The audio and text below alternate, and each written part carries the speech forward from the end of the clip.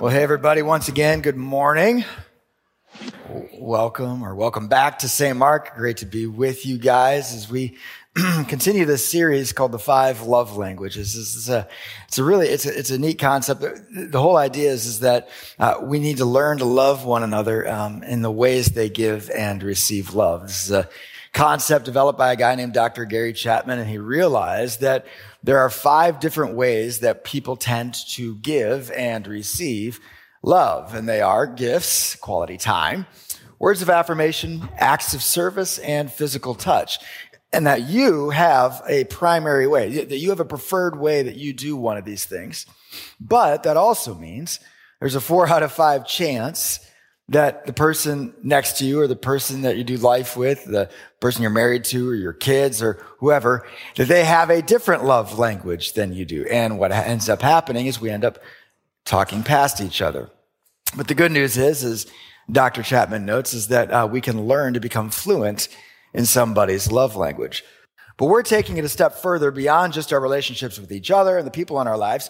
We're also considering how has God, who is love, how has God loved us with these love languages, and then how we can respond to him in kind to flourish in that relationship. So it's a very, very practical kind of a series that we're in. And today we're specifically looking at the love language of acts of service. Serving the people around you. Doing the dirty work, the hard job that no one else wants to do. Elbow grease, right? Sweat equity, right? So this is mowing the lawn, doing the dishes, walking the dog. Like when you have to throw something away, instead of seeing if you can balance it on top of the trash can, and therefore I don't have to take out the trash, it actually means picking it up and tying the trash can and taking it out. Or parents in the room, if you see the sagging diaper, you know what I'm talking about, right? Like you look over and you see the sagging diaper and you're like, it can hold a few more minutes. Like, it's still good. Instead of doing that, or you smell it too, right? But instead of doing that, you actually change the diaper instead of waiting for your spouse to come home when they will, see it and do it. This is the kind of what we're talking about with acts of service. And we understand this, right? Like we have military service. They do hard work or service industries. They do kind of the behind the scenes work. We understand that this is like a public service, like what this entails and what goes into acts of service. And if you have the love language of acts of service, a hint is like, maybe you're wondering, maybe is this me or not? If you get really upset when people don't pull their weight, if you get really upset by lazy people, or if there's something on the floor and everybody just kind of walks around it and you're finally the one, if that gives you the fury of 1,000 suns, might I suggest that you have the love language of acts of service? Who here thinks that they have that this is their love language? Acts of service. You're raising your wife's hand. Okay. That's good, Isaac. Good to know. Good to know. You need to be taking notes today. Right. Okay. And notice this, though, about the people who raised their hands. They kind of didn't want to, right? Because that goes with this love language. There's this apprehension, I don't want to talk about it. I don't want people to know that I do this. I want to be kind of behind the scenes. I don't like the spotlight. I just like to do my thing and help everyone out and then just kind of go about my business. There's this ability that you kind of want a little bit of privacy and secrecy with your love language. But if you look at them, this is the only love language where you can do that. Acts of service is the only love language where we try to do this in private or behind the scenes. You can't really, touch somebody secretly. You can't spend quality time with somebody without them knowing it.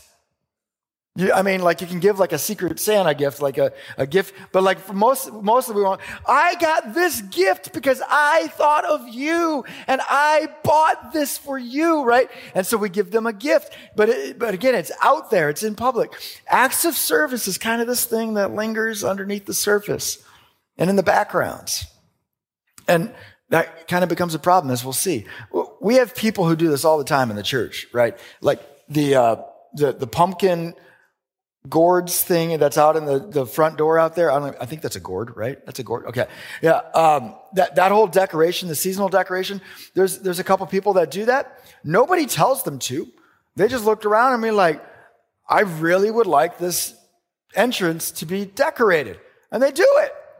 There's a guy who gets here very early on Sunday mornings, every once in a while, and he picks up the trash in the parking lot. And I've caught him a couple times and I've thanked him, but he just does this and nobody told him to. He just wants to take care of his church. Y'all remember when we had a summer VBS here, right? Like we had the rocket on the stage and the kids program, all something for the week, and we rocked it out for kids. You guys remember, right? Okay. On the front doors, speaking of the front doors, we painted a whole space scene. And we had like space characters and planets and all that kind of stuff. You guys remember that? And we were like, oh, this is awesome. And then we were like, oh, wait, we have to clean this up. And our youth and family director, Ashley, was like, I don't know when I have time to do this. I've never done that. I got to scrape that kind of paint off. Like, this is going to take some time. Well, somebody with the love language of acts of service overheard that. And in the cover of darkness, snuck into the church. They had like a key fob, right? And they came into the church when no one else was here, and they scraped off and cleaned the entire window in this like covert clandestine operation that they didn't want anyone to know. And then we come in the next day in the office, and we're like, who did that? Did you do that? No, I didn't do that. Did you do that? No, I didn't do that. And we were like, it was a case of who done it. So we actually got on the computer and looked up like the logbook, who was this person? And we caught him and we thanked him. But that's the thing. Acts of service is this like group of people who like tend to want to kind of be in the background. They want to do their thing, but it becomes a problem. This is like your strength is your weakness, right? And when you do this over and over and over, and you kind of do it behind the scenes, multiplied over years and decades, it can actually build resentment. Well, nobody notices when I do this. If I wasn't here, this place would fall apart. Nobody has any idea how much I do for them, right? Or on the flip side, I've heard this in counseling sessions. I wash the car for you. I do the dishes. I mow the lawn. I pay the bills. How can you say I don't love you? I do all of that for you. And it's this feeling of being overlooked or being a doormat. And this breeds this resentment because we like to serve behind the scenes. And that's why, like a very, very simple way, if you have the love language of acts of service, or you're in a relationship with somebody whose love language is acts of service, listen, you've got to talk about it. And this doesn't have to be a long, drawn-out conversation. It can be quick, but you've got to talk about it at least once. People who love with acts of service need to talk about their acts of service. They have to. And this is what it's all it has to be. Hey, this is my love language. I love serving. What can I do that would best show you how much I love you? That's it. And if they're like, oh my goodness, if you would do the laundry, it'd be a game changer. I would just feel so much love. Or on the flip side, okay, you serve all the time. And what way of active service are you doing that is not for you or not for us, but for me, so I know that you're telling me you love me? Have that conversation. It's quick, it's easy. And then when they fold your laundry, when they vacuum, you will hear them say, I love you. It's that easy. My friends, it is so easy to overlook servants. It's easy to miss service. Like it's easy to overlook a servant. And this is actually something that Jesus pointed out. So in this biography of Jesus, written by a first century follower named John, He records this moment in Jesus' ministry where it was a remarkable display of service and then this profound and powerful teaching on service that we can apply not only to our relationships of acts of service with each other, but also helps us consider how God has served us and how we can give acts of service to God. So this is the night that Jesus is going to be arrested. They're celebrating this Passover meal. And in John chapter 13, we get this note. Here's how it starts out in verse 4. Jesus got up from the meal, took off his outer clothing,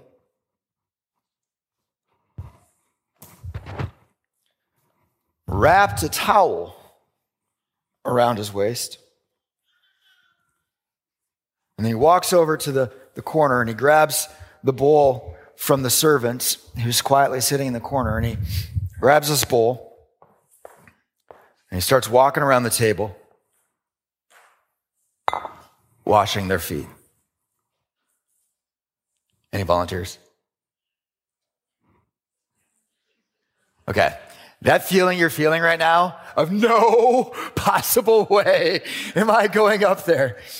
That feeling that you're feeling right now is everything that the disciples are feeling times 100. Okay? It's really hard for us to culturally understand this. It's like foot washing in general. Like, as ridiculous as I look, that's how ridiculous their rabbi, their teacher, their Lord looked, putting on a servant's towel.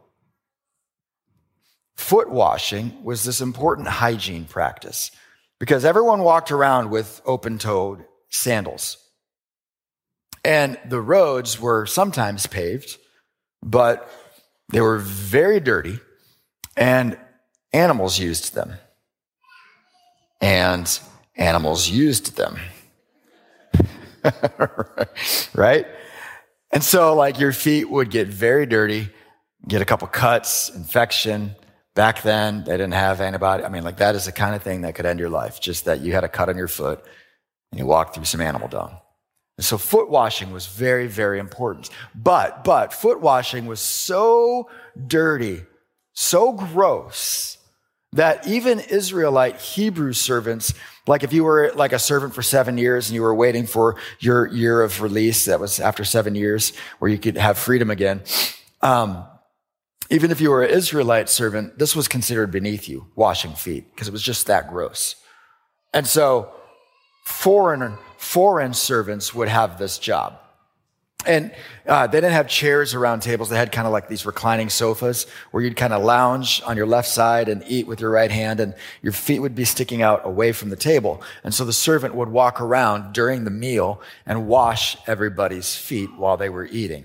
And this was not like a luxury thing like getting a pedi, right? Like, this is not, like I'm getting pampered right now. This is a necessity.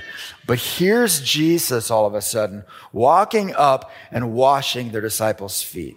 Now, one other side note, Judas was there. Judas was there. Judas had already collected money, betraying Jesus, telling the religious leaders when and where they could arrest him in private. Judas was there, and Jesus still washed his feet. What a servant's heart. So he washes their feet, and he goes around down the line, and he gets to Peter, and just for the sake of time here, Peter is like, no, don't wash my feet. And he's like, never, Lord. And he's like, unless I wash your feet, then you have no part with me, and he's making a metaphor statement there. And Peter's like, fine. And so finally he gets done and he washes everybody's feet. And there's this pregnant pause in the room. Kind of like right now. Puts the towel down.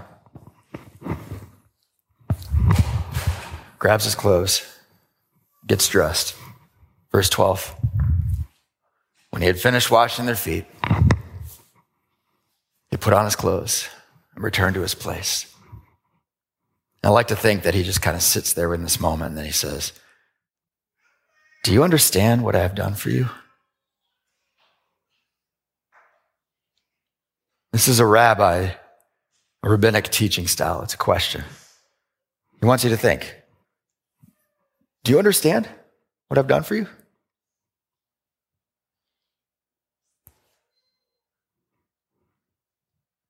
And while they're all trying to figure it out, he's like, okay, let me help you out, guys. You call me teacher and master, and rightly so, for that is what I am. Now that I, your master, your Lord, your teacher, have washed your feet, you also should wash one another's feet. You're following me. I'm your Lord. You are followers of Jesus. You're following me. And if you're not, if you're serving yourself, you're not following me. I'm going to lead you into service of other people. This is who I am. This is what I do. I did not come to be served, but to serve and to give my life as a ransom for many.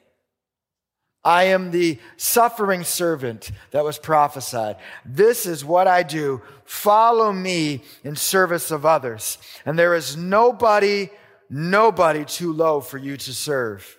See, guys, you try to climb the ladder, you try to get higher, but you can't climb the ladder. There's eventually this point where you can't climb any higher on the social ladder, but you can always lower yourself on the ladder to serve someone beneath you.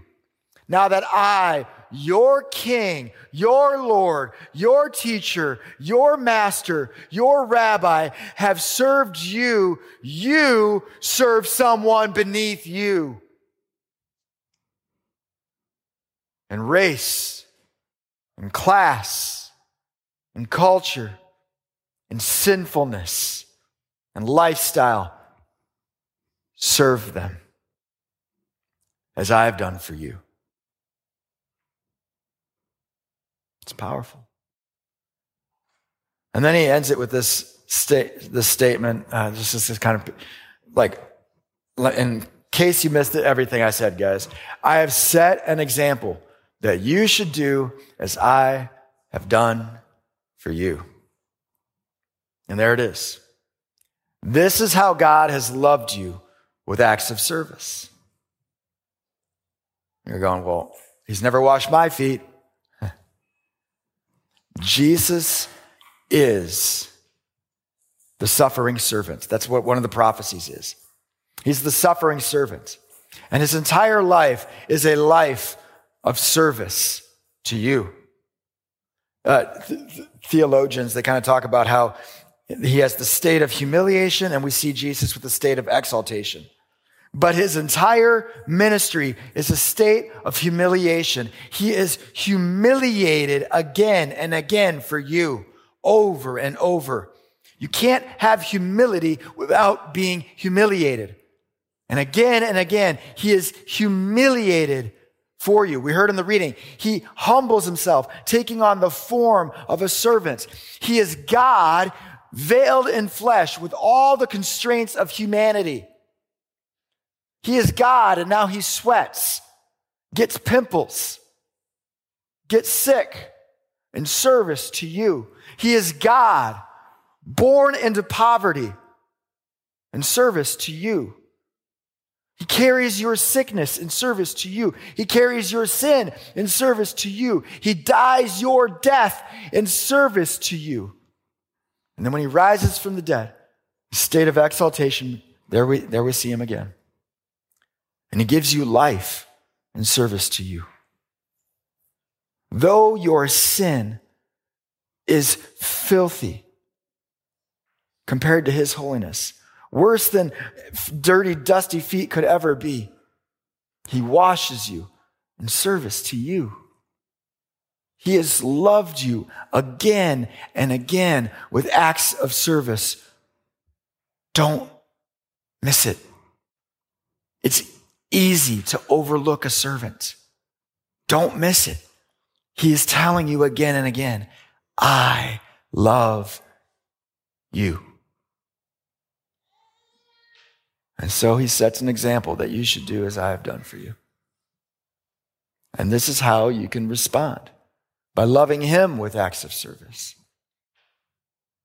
In Matthew 25, he kind of rephrases this, and he says it explicitly and directly in Matthew 25. Truly, I tell you, whatever you did to one of the least of these, to people beneath you, to the prisoner, to the foreigner, to the stranger, to the homeless, to the person who mistreats you, whatever you did to the least of these, you did, not in my behalf, not in my name, not for me. No, no, no, no. Whatever you did to the least of these, you did to me. And just sit on that for a second, because it goes both ways. However you mistreated them, however you overlooked them, however you denied them, whatever you did to those beneath you, you did to me. That's either really, really good news or really tragic, isn't it? So listen.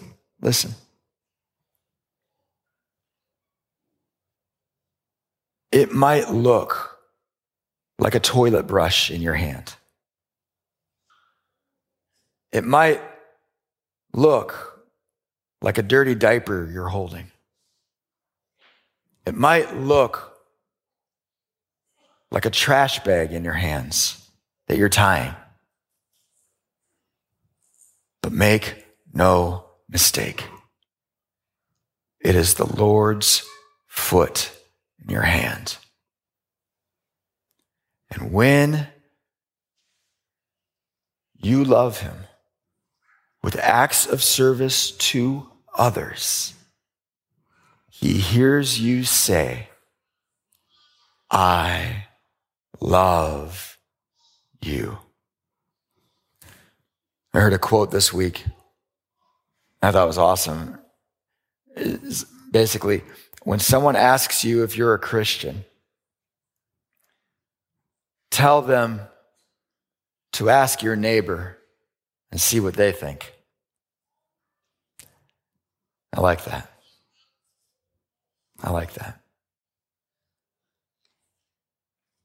And so our challenge this week is simple. It's for you to love Jesus with acts of service. Your challenge this week is to love Jesus with acts of service by surprising someone this week with an act of service. There you go. That's your challenge this week. That's it. All I want you to do to live out this message, to try it on, to see what it's like, is to go out there and surprise somebody with an act of service. Okay? Maybe this is somebody you do life with all the time, right? And like you're going to do something out of the ordinary with somebody that you live the ordinary with. Maybe this is somebody out there in the periphery that you haven't done an act of service for, and you just want to do something for them. Surprise them. They don't have to know about it. We've already covered that. But just surprise them. If you're struggling with I'm not physically able to move around, bake some cookies, right? Buy a meal for somebody. Mow the lawn. Take out the neighbor's trash. Take the neighbor's trash can back up to their house after trash day. Surprise somebody with an act of service. Mow your lawn, and then when you get done, mow your neighbor's lawn. Surprise somebody with an act of service. And this is not just mowing or vacuuming or doing the dishes for the sake of doing the no. Do it so that they see Jesus. Do it in Jesus' name so that you see Jesus in them and they see Jesus in you. That's it. That's your job this week. Nice and easy. So who is it for you?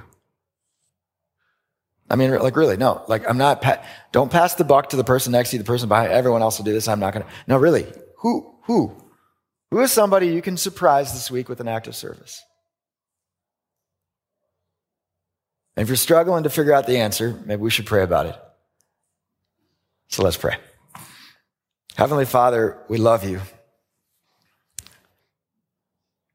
And we thank you, God, for sending your Son to be our servant. Who are we? Who are we that you would serve us? He became man. He gave himself again and again and again in service to us. Thank you. Far be it from us to hear a whole message on this and to not just say in our hearts, thank you for serving us. And God, help us live this out. I mean, like in the people in our lives, like especially in our relationships, our spouses, acts of service, help us just have this conversation so we don't miss the love that they're showing us, so we can hear clearly that they are telling us they love us. And so just help us have that conversation. But then God, who is it you want us to serve this week? You obviously want us to serve. You set an example that we should do as you have done for us. And so who is it, God? Who is somebody in our life that we can surprise with service this week? Startle them with an act of service. Who is it? Would you show us, Lord? Then come by your Holy Spirit right now and show us again what it is we can do. If it's big, if it's small, what is it we can do to serve them and to be of service?